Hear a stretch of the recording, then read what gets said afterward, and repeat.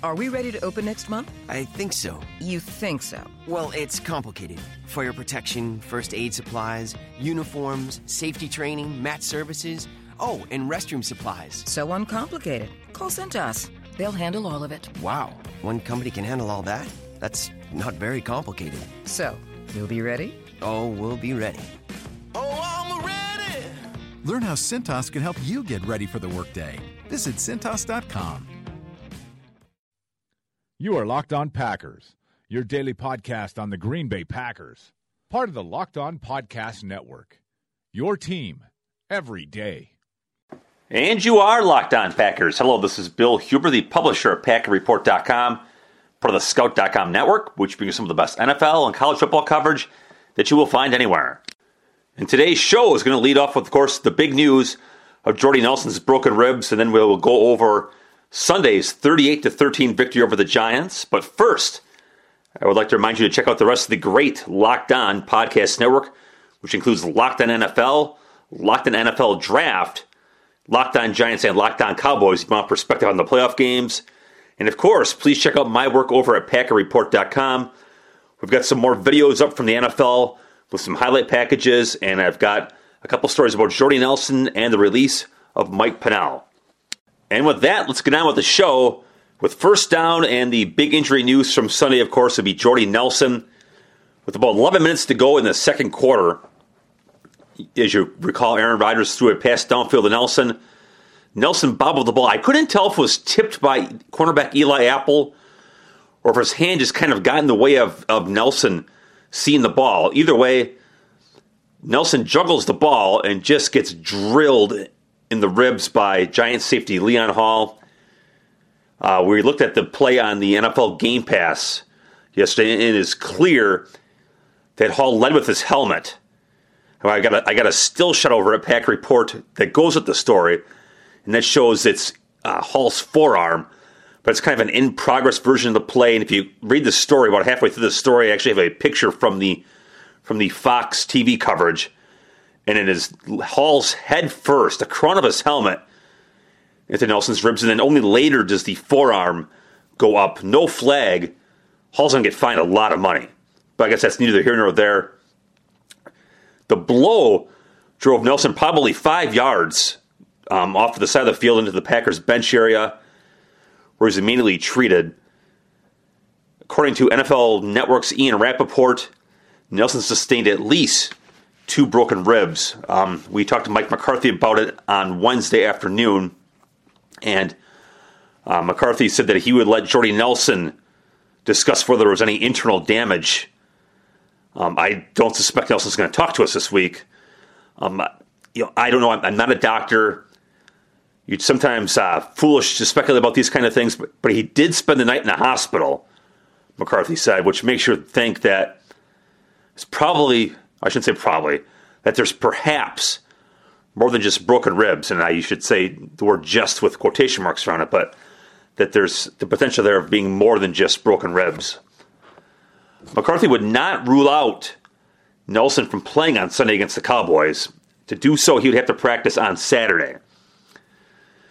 My question here would be, is that real confidence? Well, maybe not real confidence, a real possibility that Nelson could practice on Saturday and play on Sunday, or is that McCarthy just kind of being convenient here in the terms of gamesmanship? By laying out this outline, McCarthy's kind of taken this off the table for us as something he really has to answer, because we're going to talk to him on Wednesday morning. We'll talk to him before Wednesday's practice, and we'll talk to him before Thursday's practice. Obviously, he's already said he's not going to practice on those days. And then we talk to him early Friday morning. And whenever we talk to him on Friday morning, he always says, well, I haven't talked to the medical staff yet. We have our medical meeting later today. So we're not going to get any answers from McCarthy on Friday. And, of course, we don't get to watch Saturday's practice, and we don't have any access with the team on Saturday. So basically, McCarthy gets to kick this entirely down the road for possible gamesmanship for the Cowboys. And I'd assume they'll have to prepare as if Nelson could play. So it's smart by McCarthy. I'm certainly not being critical of it. And McCarthy's playing by the letter of the law. I mean, he doesn't have to answer for his players, especially on a Monday. And, you know, it's always been his custom to, let's say, you know, let the players discuss the specifics of injuries. He said there's a rib injury, and again, by the letter of the law, McCarthy said what he has to say, that Jordy Nelson has a rib injury, and that will show up on the injury report. But as far as there being any internal damage, or if he's actually going to practice on Saturday, or if there's actually a real chance that he'll play on Saturday, McCarthy doesn't have to tell us, and I'd probably, if I was in his shoes, I'd probably handle it the same way. So let's say Nelson doesn't play. Probably a pretty good bet here. How did the Packers move on? Well, you know what? They moved on good against the Giants. Remember, last year, I outlined all this on a story at Pack Report, which I'd highly encourage you to go check out if you're a Pack Report member. And if you're not, then why in the hell aren't you, for gosh dang it? But look, here's the stats in the Giants game. Davante Adams, 8 catches, 125 yards, 1 touchdown. Randall Cobb, 5 catches, 116 yards, 3 touchdowns. Jared Cook, 5 catches, 48 yards. They had plenty of answers in that game, and you go back to the Detroit game where Geronimo Allison caught 4 catches and caught 4 passes and flew with 100 yards in that game. And you know, on Sunday against the Giants, Christian Michael ran for 47 yards. The week before that against Detroit, Aaron Ripkowski ran for, I think, 61. You know, I talked about this after that Lions game. This team has a lot of ways to move the ball. And I go back to that first touchdown drive against the Lions, where every single yard of a 71-yard touchdown drive was provided by Jared Cook, Richard Rodgers, and Aaron Ripkowski. There are no passes to Jordy Nelson. There are no passes to Davante Adams. There are no passes to any wide receiver. Randall Cobb was inactive. And yet the Packers moved the ball, and Ty Montgomery didn't touch the ball. Every single touch and every single yard was by tight ends and the fullback.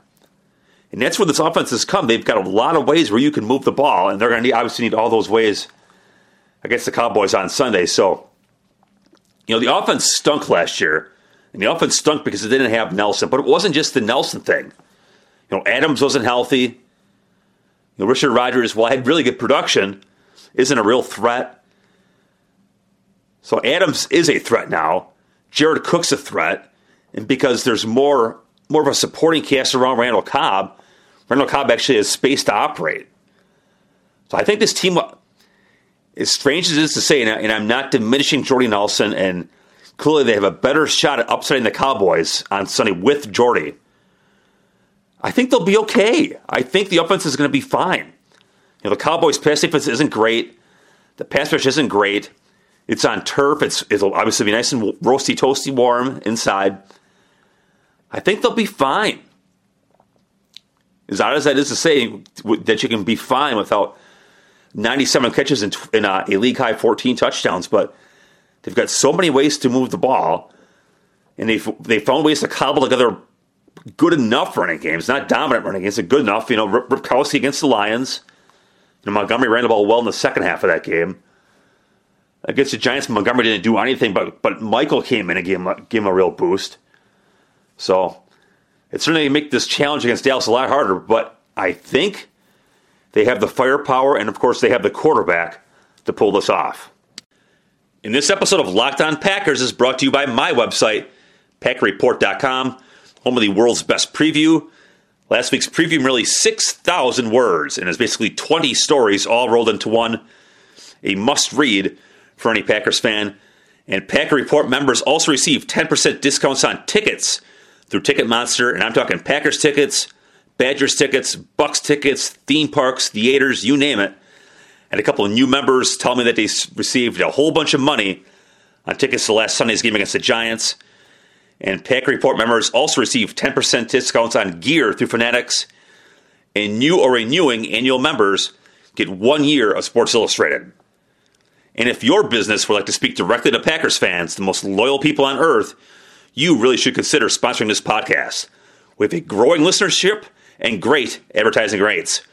For the demographic information and all that kind of stuff, you can email me at packwriter2002@yahoo.com. That is packwriter2002@yahoo.com. All right, it's on a second down, and that is look at the Packers' offense against the Giants. And talk about a tale of two games.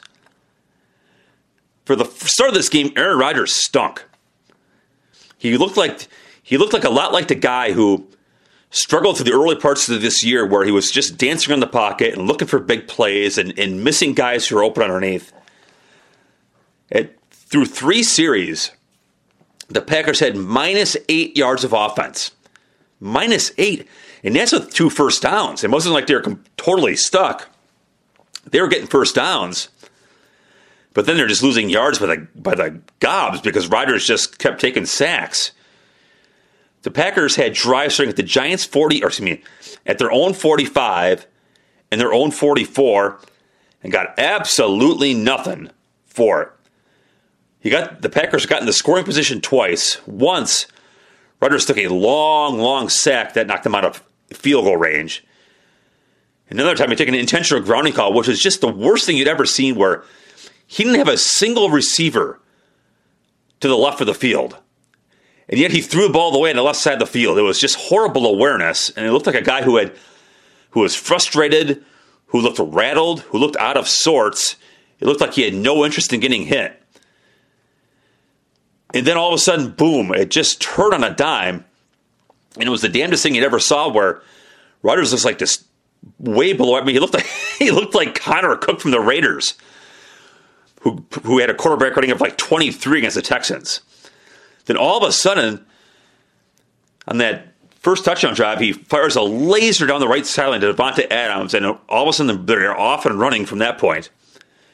And it was a display of one great pass after another. The protection was really good. You can make an argument that 4 or 5 of the sacks were on Rodgers. 2 of the sacks were Rodgers scrambling and basically running for, I think he ran for 0 yards once and ran for like -1 once. So those count as sacks too.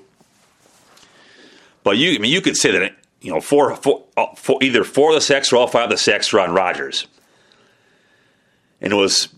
What changes, we just started taking what was there. He took what was there, and the offense got into a flow, and then he got into a rhythm, and he got more confident, and away they went. It was a great display of football finally, and you look at some of the performances. Adams, well, again, 8 catches, 125 yards. He is a whole new guy compared to last year, and he just kills people off the ball. That 31-yard touchdown, or that 31-yard stuff to touchdown, it's guys, it's Eli Apples on him. He beats him at the line of scrimmage, and he wasn't a super fast guy at the combine, but he wins so quickly that he gets on top of you, and then it's game over, and you got the big gain, and he was a real factor, on short passes after the catch and clutch plays, and then of course Randall Cobb comes back. He had a 0. He got hurt against Seattle. He played the next week and had 0 catches. Then he was inactive for the Vikings and Bears games, and then comes back 5 catches, 116 yards, and 3 touchdowns. It was quite the return. The yak was there. The Packers just destroyed the Giants over the middle. We kind of got into this in the podcast yesterday. They destroyed. I don't recall the Packers ever using so much play action. There's a lot of bootlegs from Rodgers, and they just destroyed the Giants with bootlegs and stuff over the middle. And then Jared Cook, he is becoming a go-to guy for Rodgers, where in third down plays, clutch situations, he goes to Cook. And Cook is so big and fast. He's a tough mismatch, and he runs so upright. You think he wouldn't be too much of a yak threat. I looked it up yesterday. He's averaging about 5.6 yards of yak per catch, which is about 2 yards more than Richard Rodgers had last year. So he's a real factor there. A couple of other noteworthy performances. One, left tackle David Bakhtiari against Olivier Vernon. This is best against best. Bakhtiari, second-team All-Pro. Vernon led the entire NFL in pressure, so he had, quote-unquote, only 8.5 sacks, but he led the NFL in pressures. I remember Vernon beating Bakhtiari for an early pressure. And then there was an outside run by Montgomery in the first half that Vernon beat Bakhtiari and strung it out and made the play. But otherwise, for the last 2.5, 3 quarters, it was Bakhtiari with a decisive victory there. And then it's Christine Michael. Montgomery didn't get much done, but Michael, 10 carries, 47 yards, a 4.7 yard average. I mean, it's like he gets fired out of a cannon when he gets that ball. No, he's hard to tackle. He seems to have a pretty good feel of when to cut the ball back. You know, when he gets ahead of steam, he's running through arm tackles and stuff. He's earned more of a say in this offense, and I wonder if you might see more of Montgomery at receiver. And God, the Packers ran Montgomery at wide receiver a few times where they line up at running back at first, and then he'd motion out into the slot or wherever. But they line up as was it the fourth quarter? Well, I forget. Second half, anyways. It was Adams was out wide. Well, actually, Adams was on the kind of in the second guy of a 3-person group with Montgomery outside of him on the right sideline. Adams kind of ran a stop route to kind of run a screen per se to Montgomery. Montgomery comes inside of Adams, catches the ball on the run for a catch and run gain of 34 yards. I would think that's probably one way to get around losing Nelson is use more Montgomery at receiver, and he has certainly earned more of a say in this offense. Again, the only problem with Michael is when he's in the game, chances are they're going to run the ball. I mean, he's never been a factor as a receiver, and he's never been a great pass protector, and I'm not sure he is on the checks at the line of scrimmage and all that stuff. You know, and that's the problem that you run into with Michael. And it was really is can he pass protect well enough to protect riders if a team blitzes? And if I was a defense in a passing situation, I see Michael, I'm going to blitz the guy, and I'm going to test him to see if he's up to the task. But other than that, you know, he's been a real boost to this offense. Third down, the Packers defense pretty gosh darn good, and it starts with stopping the run, and this is obviously going to be key for Sunday's game against the Cowboys. The Giants finished 17 carries, 70 yards. Some of that skewed a bit by an 11-yard scramble by Eli Manning late in the game, a meaningless play in the grand scheme of things. Rookie Paul Perkins, who really had given a shot in the arm, 10 carries, 30 yards. And they're obviously going to need this. They're going to face the NFL's top-ranked rushing attack. They're going to face the NFL's leading rusher with Ezekiel Elliott. The Packers did that on Sunday with no safety help, basically, because they had to keep Morgan Burnett and Clinton Dixon coverage to mitigate the Giants' passing game. So this is probably the best run defense the Packers have played. Gosh, I don't know. Maybe the Houston game where they really shut down Houston's top running back, Lamar Miller.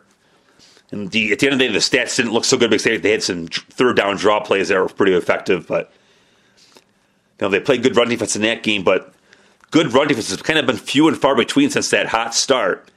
So a good sign there. And that got Manning into some tough situations. And you look at the final stats, and I'm going to look them up right now. So, I forgive you the rattling of papers here. The Giants finished 5 out of 16 on third down, 31%. That's winning football. Eli Manning, 23 out of 44, 299 yards, 1 touchdown, 1 meaningless interception at the end of the game. But you look at the numbers, and where I picked the Giants to win. I picked the Giants to win because I didn't think they'd be able to stop Beckham. 4 catches, 28 yards. It's 4 catches, 11 targets, 28 yards. Here's a guy who led the NFL in 25-yard passing plays. A long gain of 11. Yeah, he had a tough catch in the end zone. You probably mark it down as a drop. And that'd have been a long touchdown against Gunter. He dropped a third down pass, I think, in the Giants' first possession, where he probably gets the first down there. So, he didn't play well. But let's not take it away from Gunter either, where, Beckham has torched some really good corners in this league, and he'll torch some more again in this league. And Ladarius Gunter is up to the task.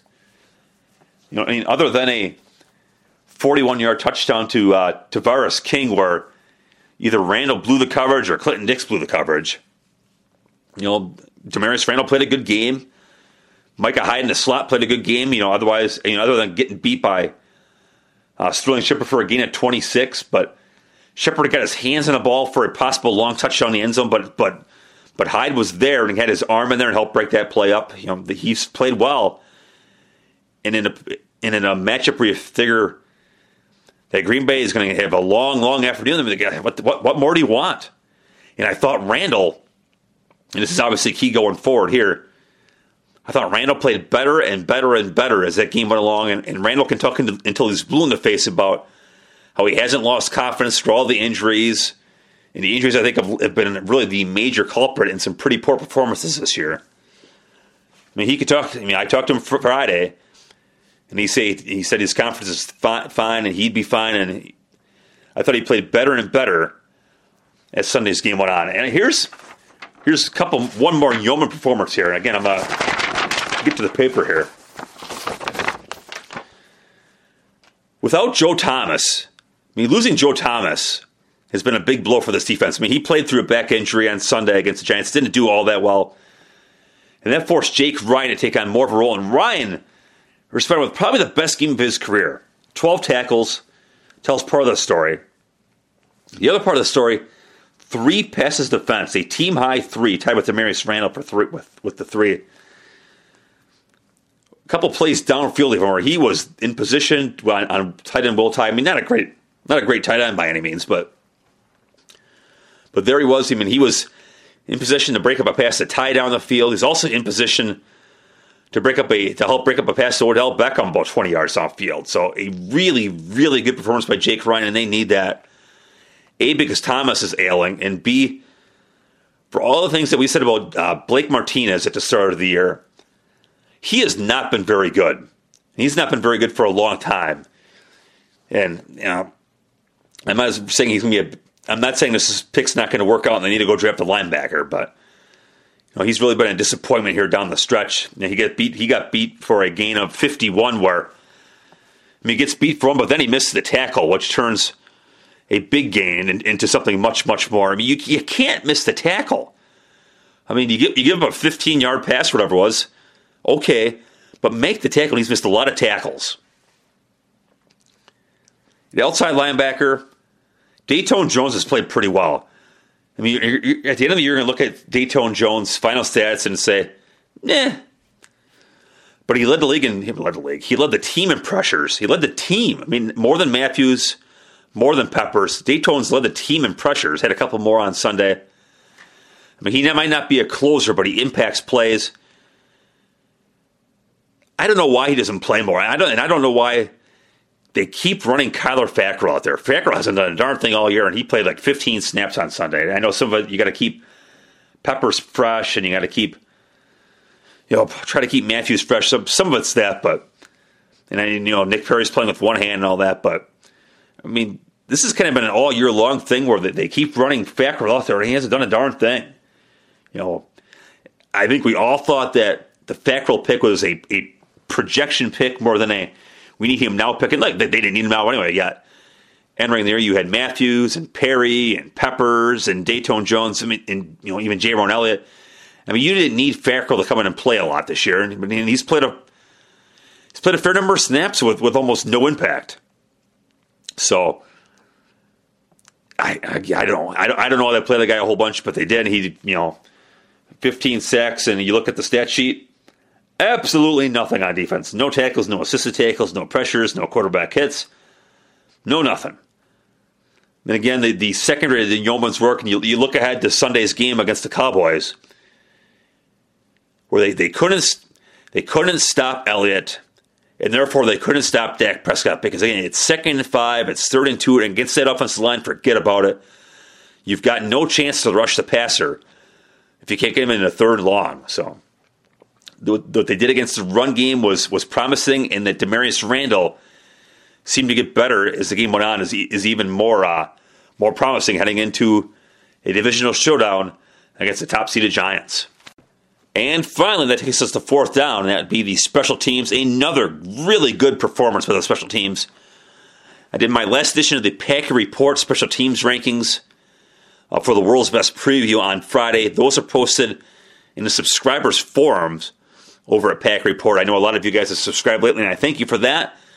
And if you didn't know they were there, go check out the Packers Pro Club forum. I have the special teams rankings in there. I might actually write a story about that later today.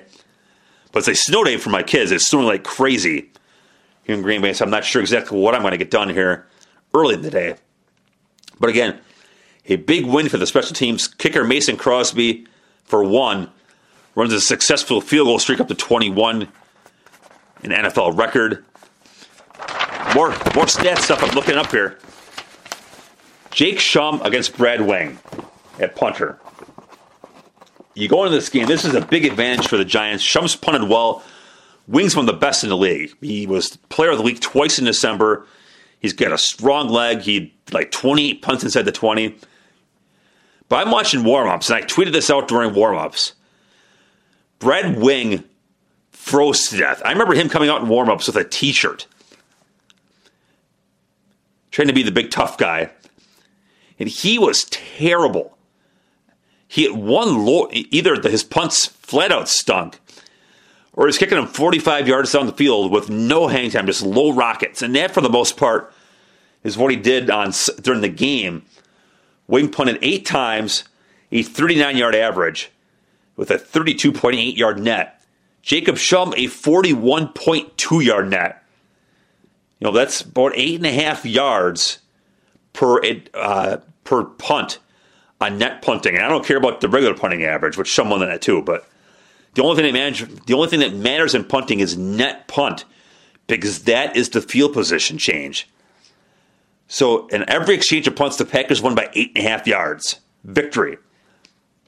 And Green Bay's kickoff return, which has been not good all year, in Green Bay's kickoff coverage, which is the worst in the NFL pretty much all year. And I'm not talking by yards per return. I'm talking, again, starting field position.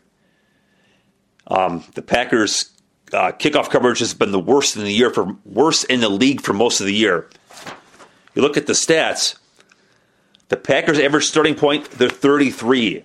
The Giants' average starting point, they're 24. So again, that's 9 yards per kickoff return and 8.5 for every punt. Huge victories. And one more, Jeff Janis. Janis was great last year. You could have argued that he could have been in the Pro Bowl last year again.